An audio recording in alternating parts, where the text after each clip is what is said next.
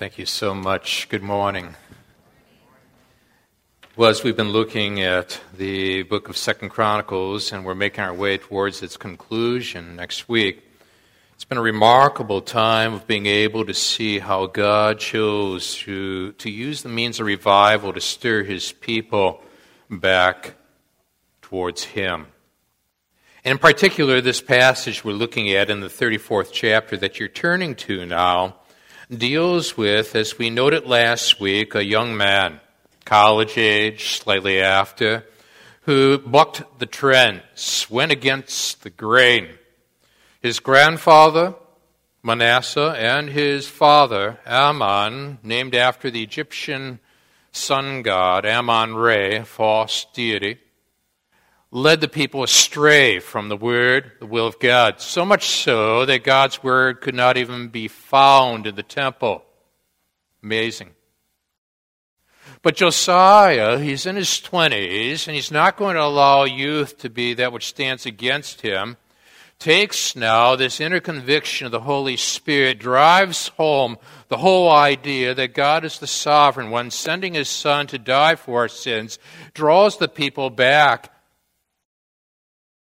An incredible disappointment to Josiah would be that his 3 sons, nor his grandson who would follow him to the throne, would walk in God's way, but would revert back to the idolatrous ways of prior generations. But here's a man, young man, who is willing now to stand strong for his Lord. What I want to do with you this morning is a little bit of what we do during the course of the week on staff, some review, preview. We'll review a few verses from last week's study and preview what we're about to study this week in this 34th chapter. The review here, you and I are going to spot in the verses that we're going to begin pondering, is verse 14. In the preview, we'll pick it up now on verse 22. I'll just read then down to verse 28. Now, you and I find these words. While they were bringing out the money that had been taken into the temple of the Lord, Hilkiah the priest found the book of the law of the Lord that had been given through Moses. Hilkiah said to Shaphan, the secretary, I have found the book of the law in the temple of the Lord. He gave it to Shaphan.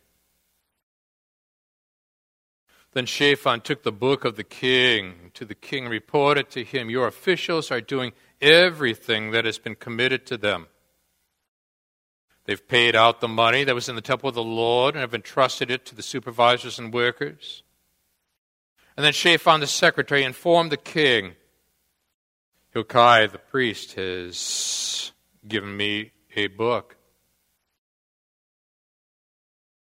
And Shaphan read from it in the presence of the king.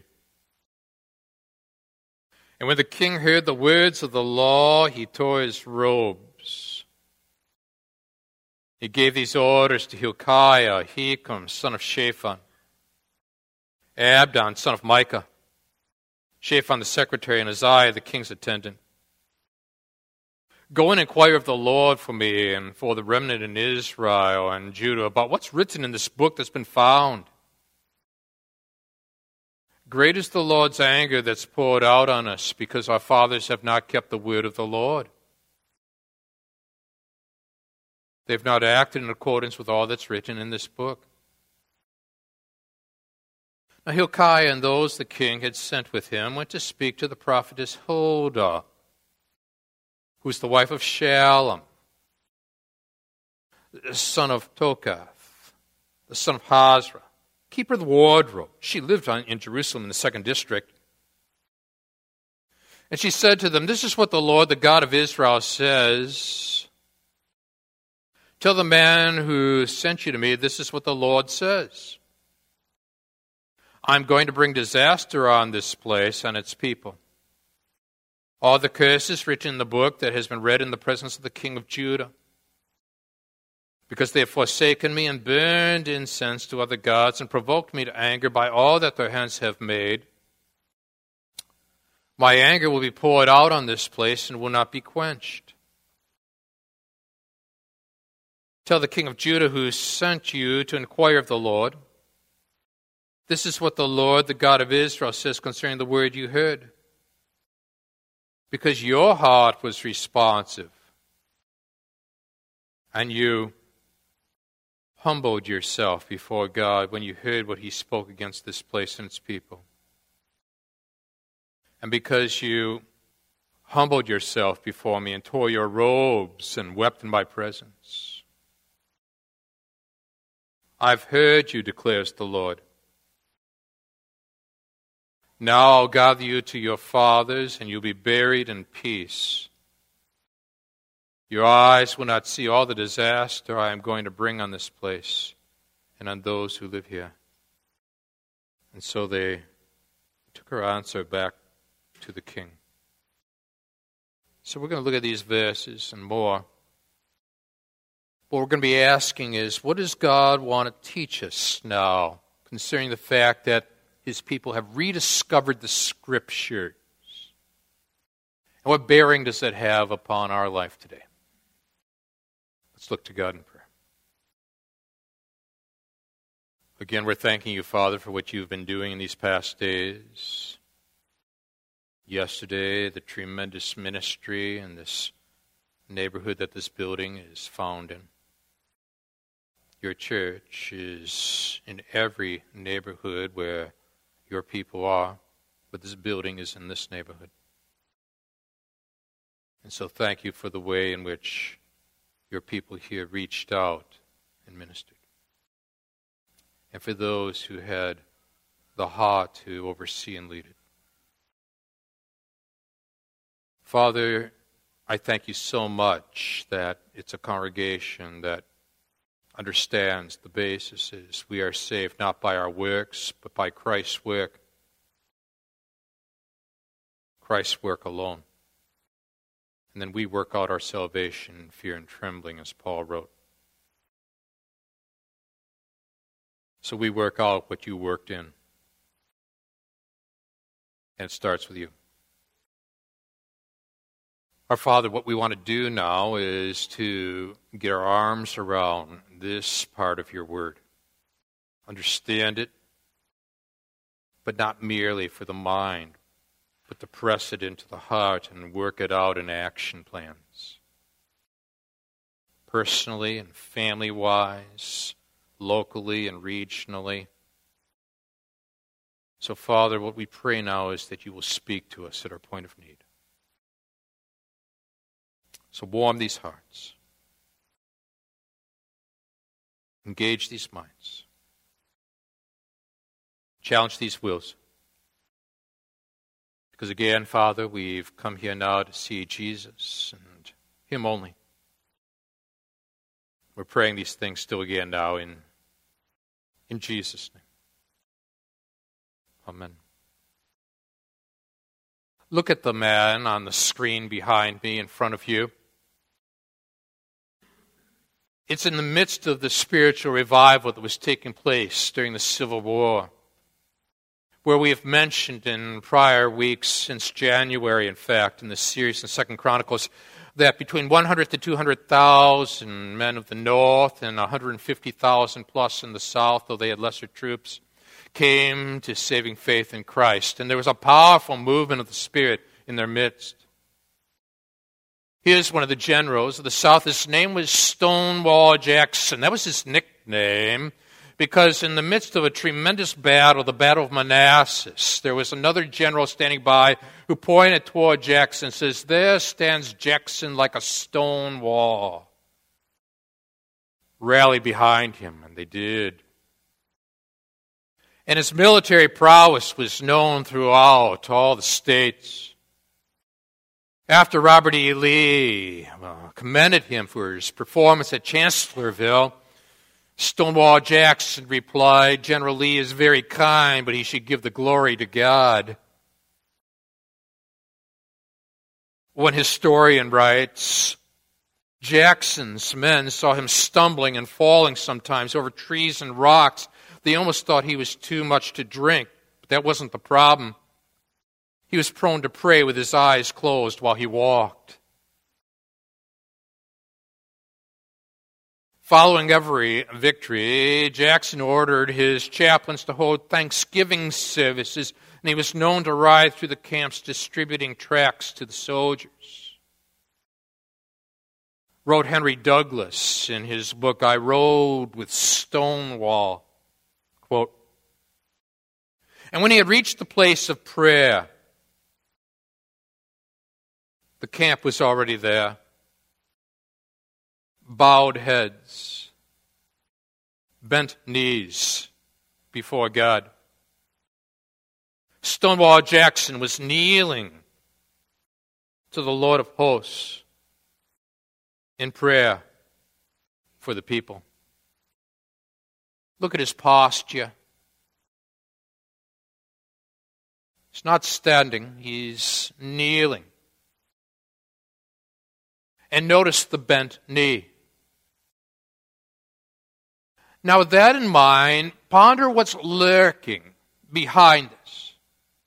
It's the powerful paradigm of 2 Chronicles 7:14 that informs us regarding God's ways with revivals. It appears on the screen. If my people who are called by my name will what? Humble themselves. Camp on that for a moment. Because the word humble in the Hebrew means literally to bend at the knee.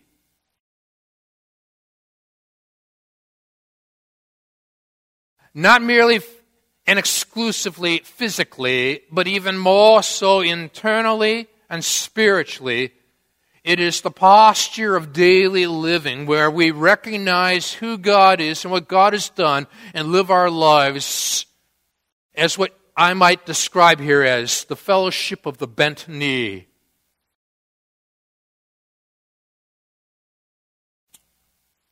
Which is one of the critical conditions that God has laid out in this paradigm for revival. That if my people who are called by my name, notice he says if my people, not if all people, if my people who are called by my name will humble themselves, really be bent at the knee, and pray and seek my face and turn from their wicked ways, then will I hear from heaven, will forgive their sins, and will heal their land. You and I are going to find that in the 27th verse of this chapter, twice Josiah is described, young man that he is in his 20s, as having humbled himself before God. Literally, he was in the posture of the bent knee. So what I want to do now, with again 2 Chronicles 7:14 being our guiding principle as we're working our way through the Kings and Chronicles, nearing our conclusion, I want to camp now on that idea of humble oneself, the idea of the bent knee, and to draw out from this passage now, the second part of chapter 34, two distinctives of what it means when you and I are called to humble ourselves before God. And the first we're going to describe like this: that we're called to humble ourselves under the authority of God's Word, which covers verse 22 down through verse 28. Now keep this in mind, as we've noted in the prior week. The Bible had been misplaced. The 5 books of the Old Testament in particular had been tucked in a corner somewhere of the temple. Manasseh, Josiah's grandfather, had led the people into idolatry. Ammon, Josiah's father, named after the Egyptian sun god Ammon, led them further astray until there was a military coup that took place and he was overthrown. Josiah would come to the throne at the age of 8, and yet we find him to be one who is seeking the Lord. There's no way to quite describe this except this is God's grace at work. It was not parental influence. It was the Heavenly Father's doings. When he reaches that point in his 20s now, he is burdened for the renovation and restoration of the temple, when lo and behold, the Bible, the Torah, has been found. And in verse 18, as we noted last week of the 34th chapter, Shaphan the secretary informed the king, Hilkiah the priest has given me a, quote unquote, a book. You can almost sense that he wants Josiah to lean forward now. What kind of book? He doesn't tell him it's the law of the Lord. He just says a book. In other words, Josiah is going to have to come to that inner conviction of his heart, like you and like me, you see. But he doesn't stop there. And Shaphan read from it in the presence of the king. If it was the complete Torah, it would have taken 20-some hours.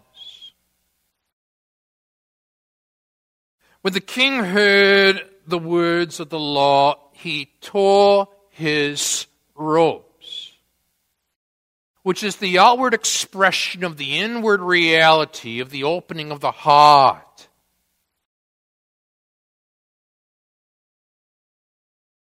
You are exposed before the sovereign God, and he realizes now what has been lost.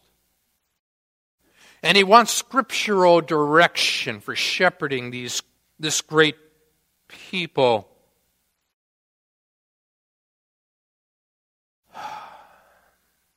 Well, we reached a point where we notice that what was written in the book and found was great.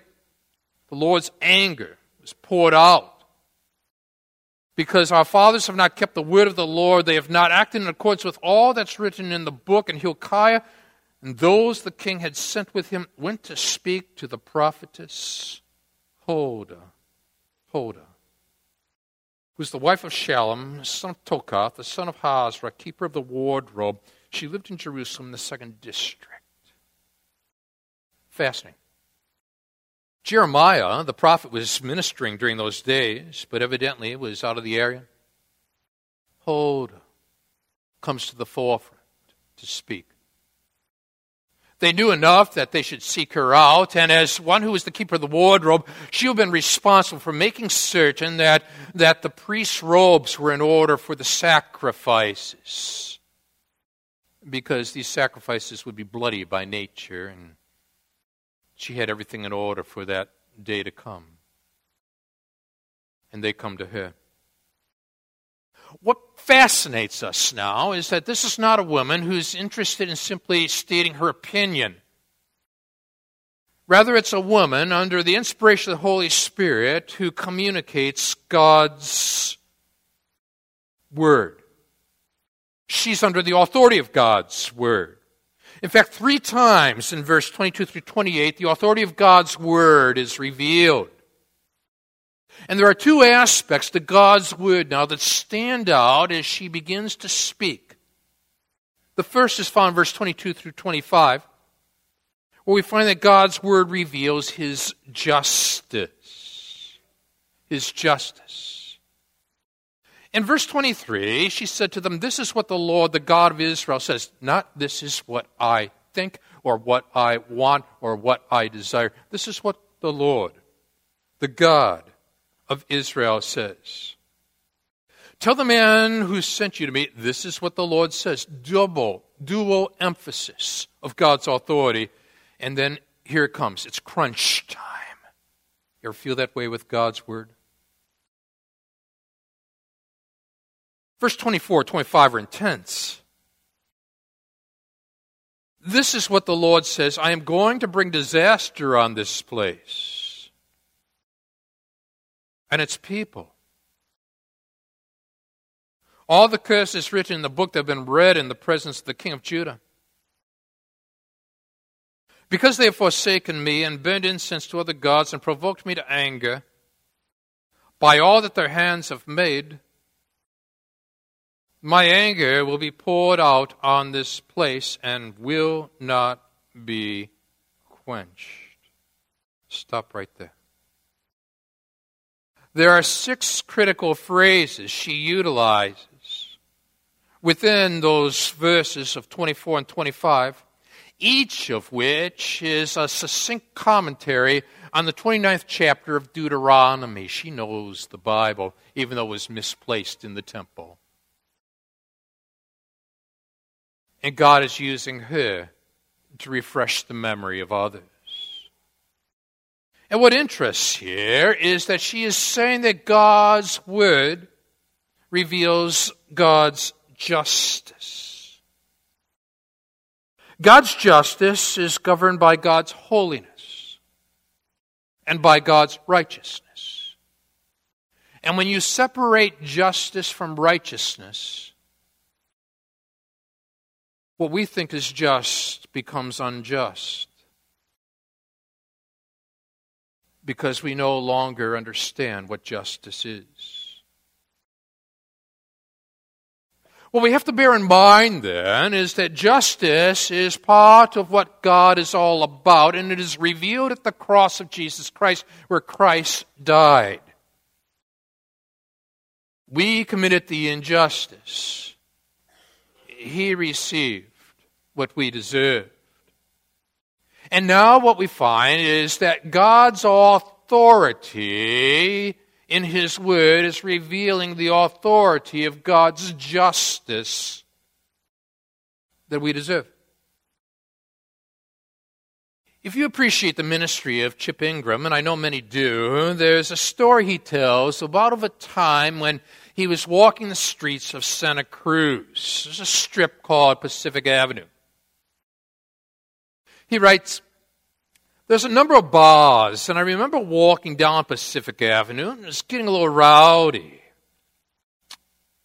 There were 2 or 3 very burly guys in kind of tight T-shirts that looked like they could kill.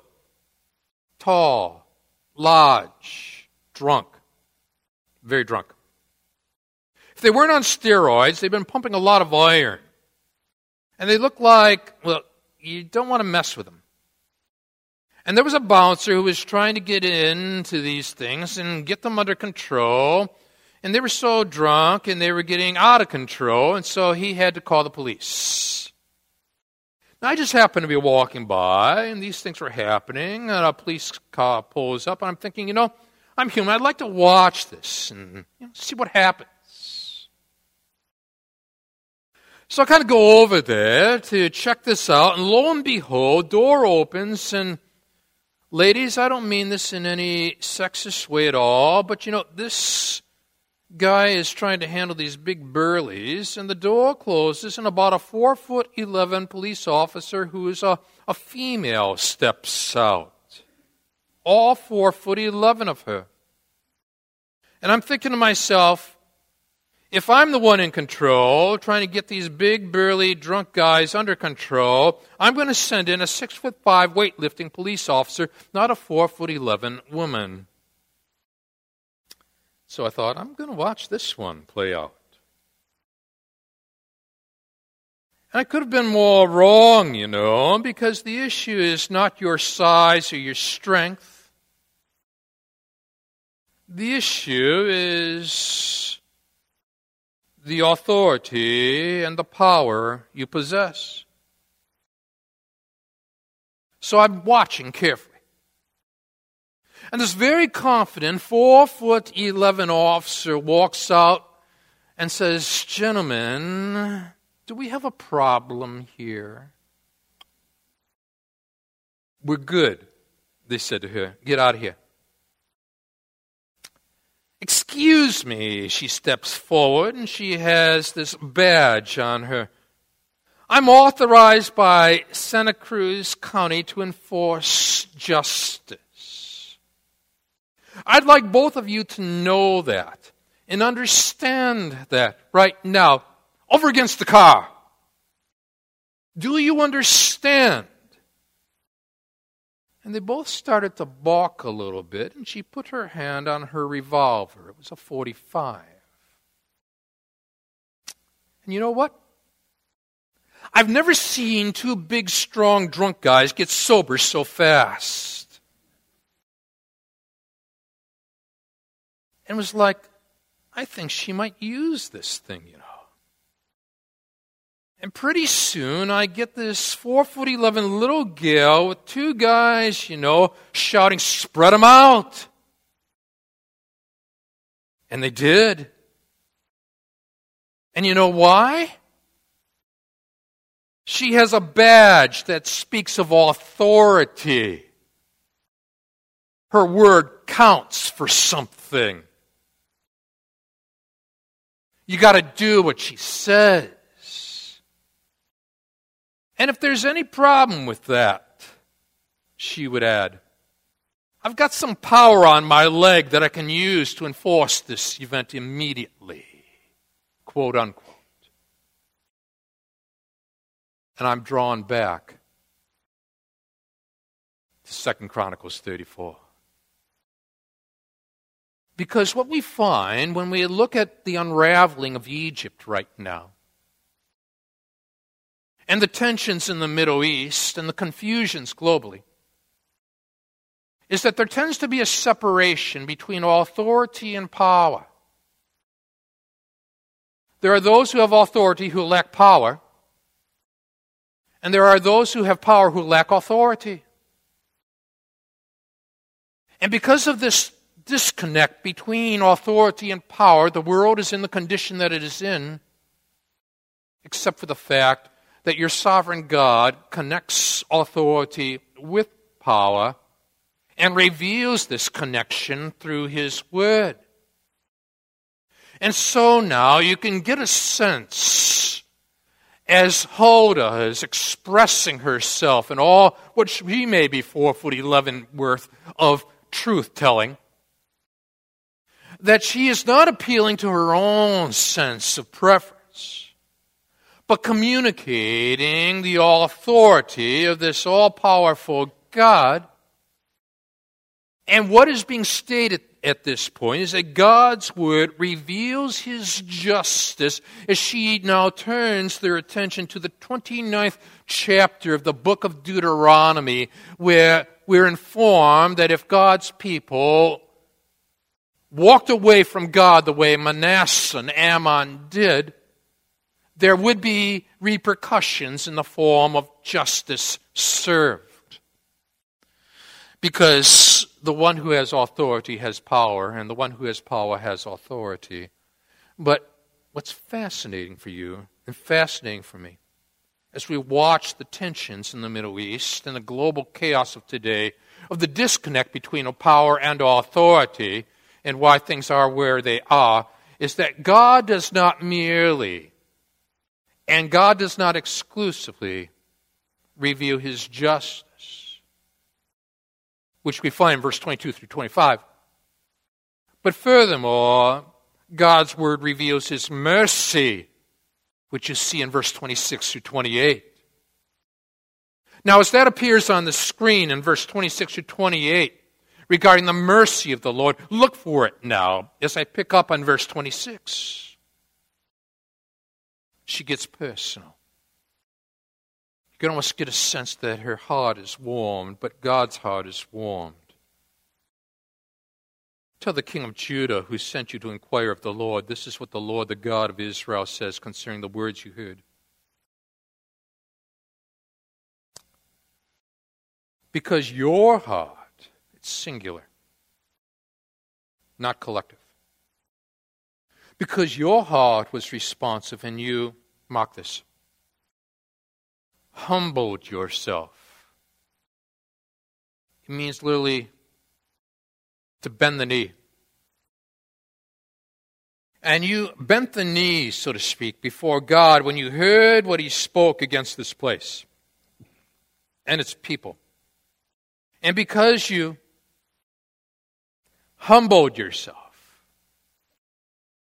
bent the knee before me and tore your robes and wept in my presence, the repentance found in that soul. I have heard you, declares the Lord. And if my people who are called by my name will humble themselves, to be bent at the knee, and pray and seek my face and turn from their wicked ways, then will I hear from heaven. I have heard you, declares the Lord. See how faithful he is to his word?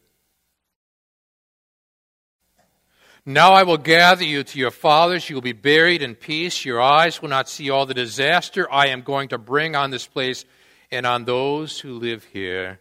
So they took her answer back to the king. What he's saying is that justice is going to come down upon this unrepentant nation. But mercy is going to be provided to this repentant king. Mercy and justice, like power and authority, are not to be disconnected from one another. You see them both at the cross of Jesus Christ, where Jesus Christ dies because of our sin.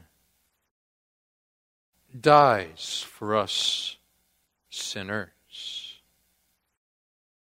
Justice and mercy are two sides of that one cross, you see. They're not pitted against one another. Now, a danger for those who love Jesus is the tendency to emphasize justice to the exclusion of mercy, the justice of God to the exclusion of the mercy of God. The flip is also equally true. There's the danger of God's people to emphasize the mercy of God to the exclusion of the justice of God. God will have none of that. He connects authority with power, and he connects justice with mercy. Otherwise, we would have an incomplete work upon that cross, you see. Because he did not merely die, he died for sinners. Purposeful. It was the day of the Revolutionary War period, and Peter Miller was a pastor who had a very rich, close relationship to George Washington. There was a man in the region in which Miller ministered who had been sentenced for treason. His name was Michael Whitman. Michael Whitman was utterly opposed to everything that pertained to God's word, God's people, God's ways.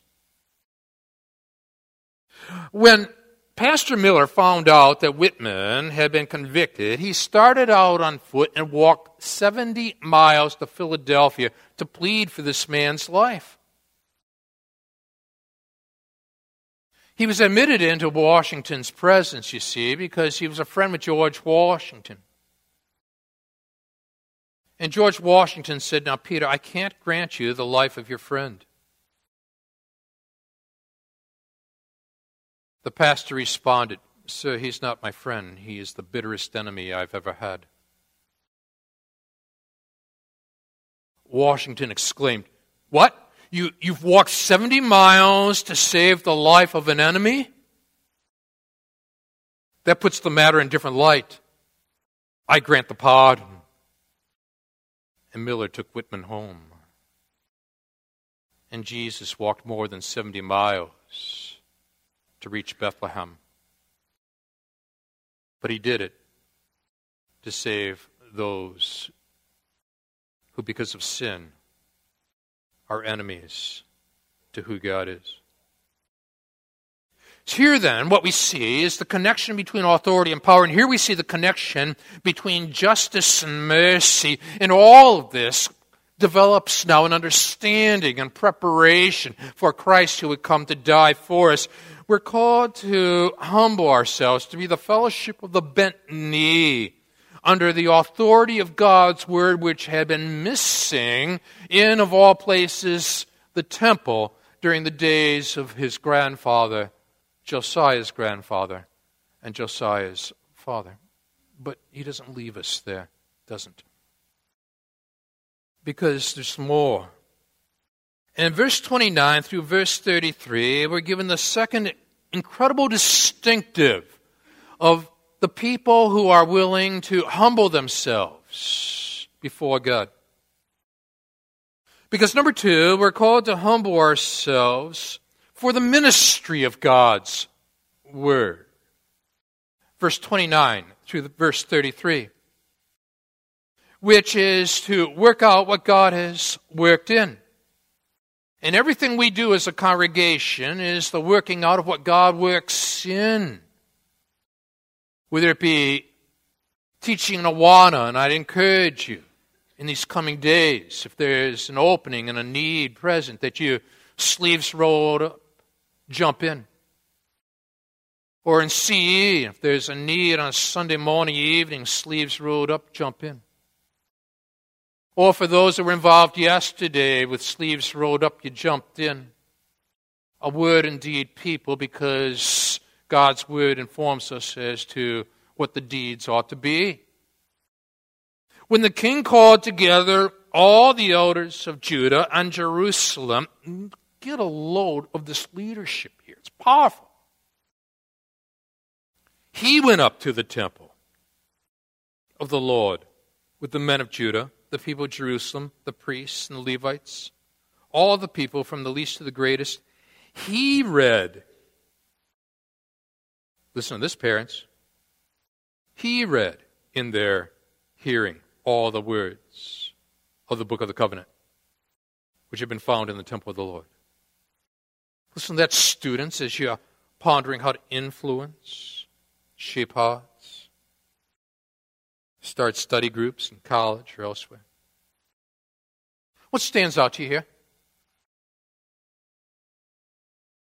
Because we are under the authority of God's Word, we are given a ministry of God's Word, verbally and visually. Verses 29 and 30 stand out as an emphasis, number one, of the reading of God's Word. He read in their hearing all the words. And he positioned himself in such a way it will make a difference. And you will find that revival begins to fade and a nation begins to drift when the Word of God becomes silenced and once again gets hidden in our own forms of temples. And D.A. Carson, former professor and one who I've taught with as well in classrooms, understands that. He recalls a time back in 1975.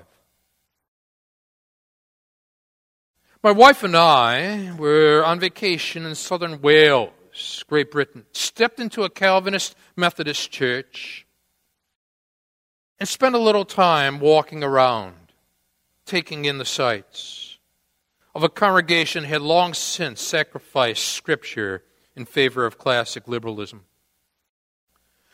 But I couldn't help but noticing that there was a woman who served us and gave us a tour who had been most likely in her 80s and spoke highly of the Lord, and I wondered if she had been around during the Welsh revival of 1904 and 05. Remember, this was a tour in the year of 1975 that Don Carson was on. So I began cautiously asking her some questions. Were you raised in this church? Oh, yes, all my life, she said. You must have seen a lot of changes in this valley. He looked out over the landscape. Yes, many, she said. Then I decided I was going to take the plunge. And I asked the question that was on my mind all along. Tell me, is it true that in the Welsh revival in 1904-05, so many miners were converted and cleaned up their language that the pit ponies that hauled out the coal could no longer understand them? There's a question for you. Her face lit up. You know about the Welsh revival? She blurted out, completely animated now. I came to know Jesus just as a young girl at that time. And what you say is true. My father was a miner. He stopped cursing and drinking, was a changed man. The ponies couldn't understand him and went away. Story after story, as I probe with gentle questions, listening to her recall those days when it seemed as though the heavens' robes were torn in two, and the Lord came down.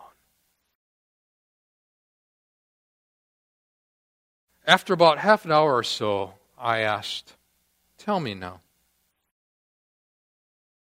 Where do you go for spiritual nourishment these days? Who teaches you the Word of God? It's not to be found around here, she responded. Do you see how fleeting this is? There was a revival under Hezekiah. That was Josiah's great-grandfather. But Manasseh, Hezekiah's son, turned away from the Lord, and then Ammon, his son, sun god king, comes along on the scene and takes a Josiah to raise people back up, to gain a new sense of the presence of God, and they're reintroduced to the Word of God. But you know what? Josiah will have 3 sons who become king and 1 grandson, and they'll walk away from God, and so will the nation as well.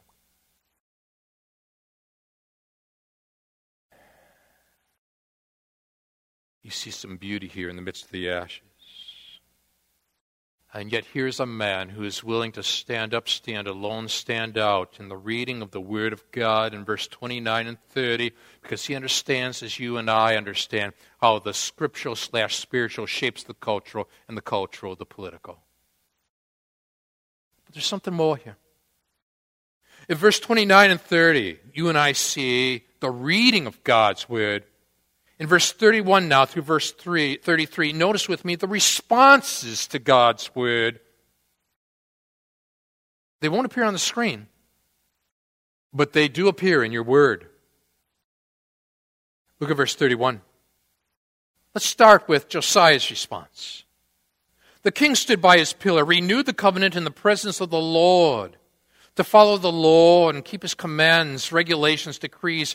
Here it comes, and I like this, and I've underlined this, with all his heart and with all his soul, which you won't find in the subsequent responses. To obey the words of the covenant written in this book. Verse 31, that's Josiah. The phrase I use here is total allegiance. Total. But now come the people in verse 32. Then he had everyone in Jerusalem and Benjamin pledge themselves to it. The people of Jerusalem did this in accordance with the covenant of God, the God of their fathers. But nothing is said of their hearts and their souls. Verse 32, I call this external allegiance. It's outward, lacking inward. But there's a third group, verse 33. Josiah removed all the detestable idols from all the territory belonging to the Israelites, and he had all who were present in Israel serve the Lord their God. Here it comes, and don't overlook what we've got coming our way now. Go slow here, okay? Go slow. As long as he lived, they did not fail to follow the Lord, the God of their fathers. That's the third response. I call that temporal allegiance. As long as they've got their accountability partner Josiah around, they'll pledge allegiance to God. But the moment Josiah dies, who will at the age of 39, they walk away from God. 3 responses. Which group are you in?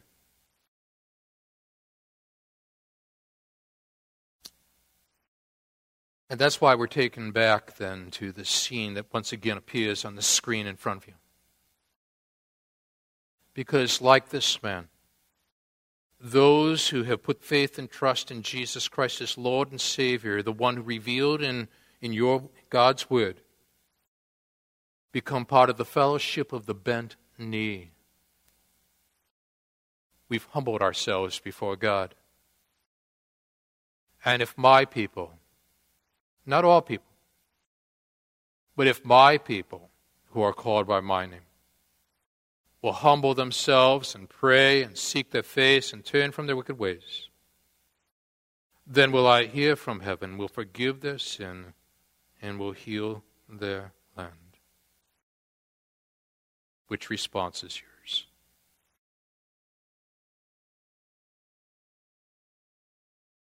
Let's stand together.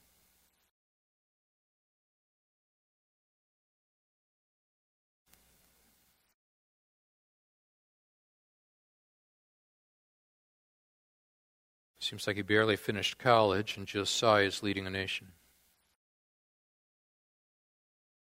Such a young man. But as we've noted, Father, it's not the years of our lives. It's the yearnings of our hearts. And you tell us he humbled himself before you. So if there are any, Father, today in any of these services, including right now, who for some reason are resisting, fighting your word, do a powerful work.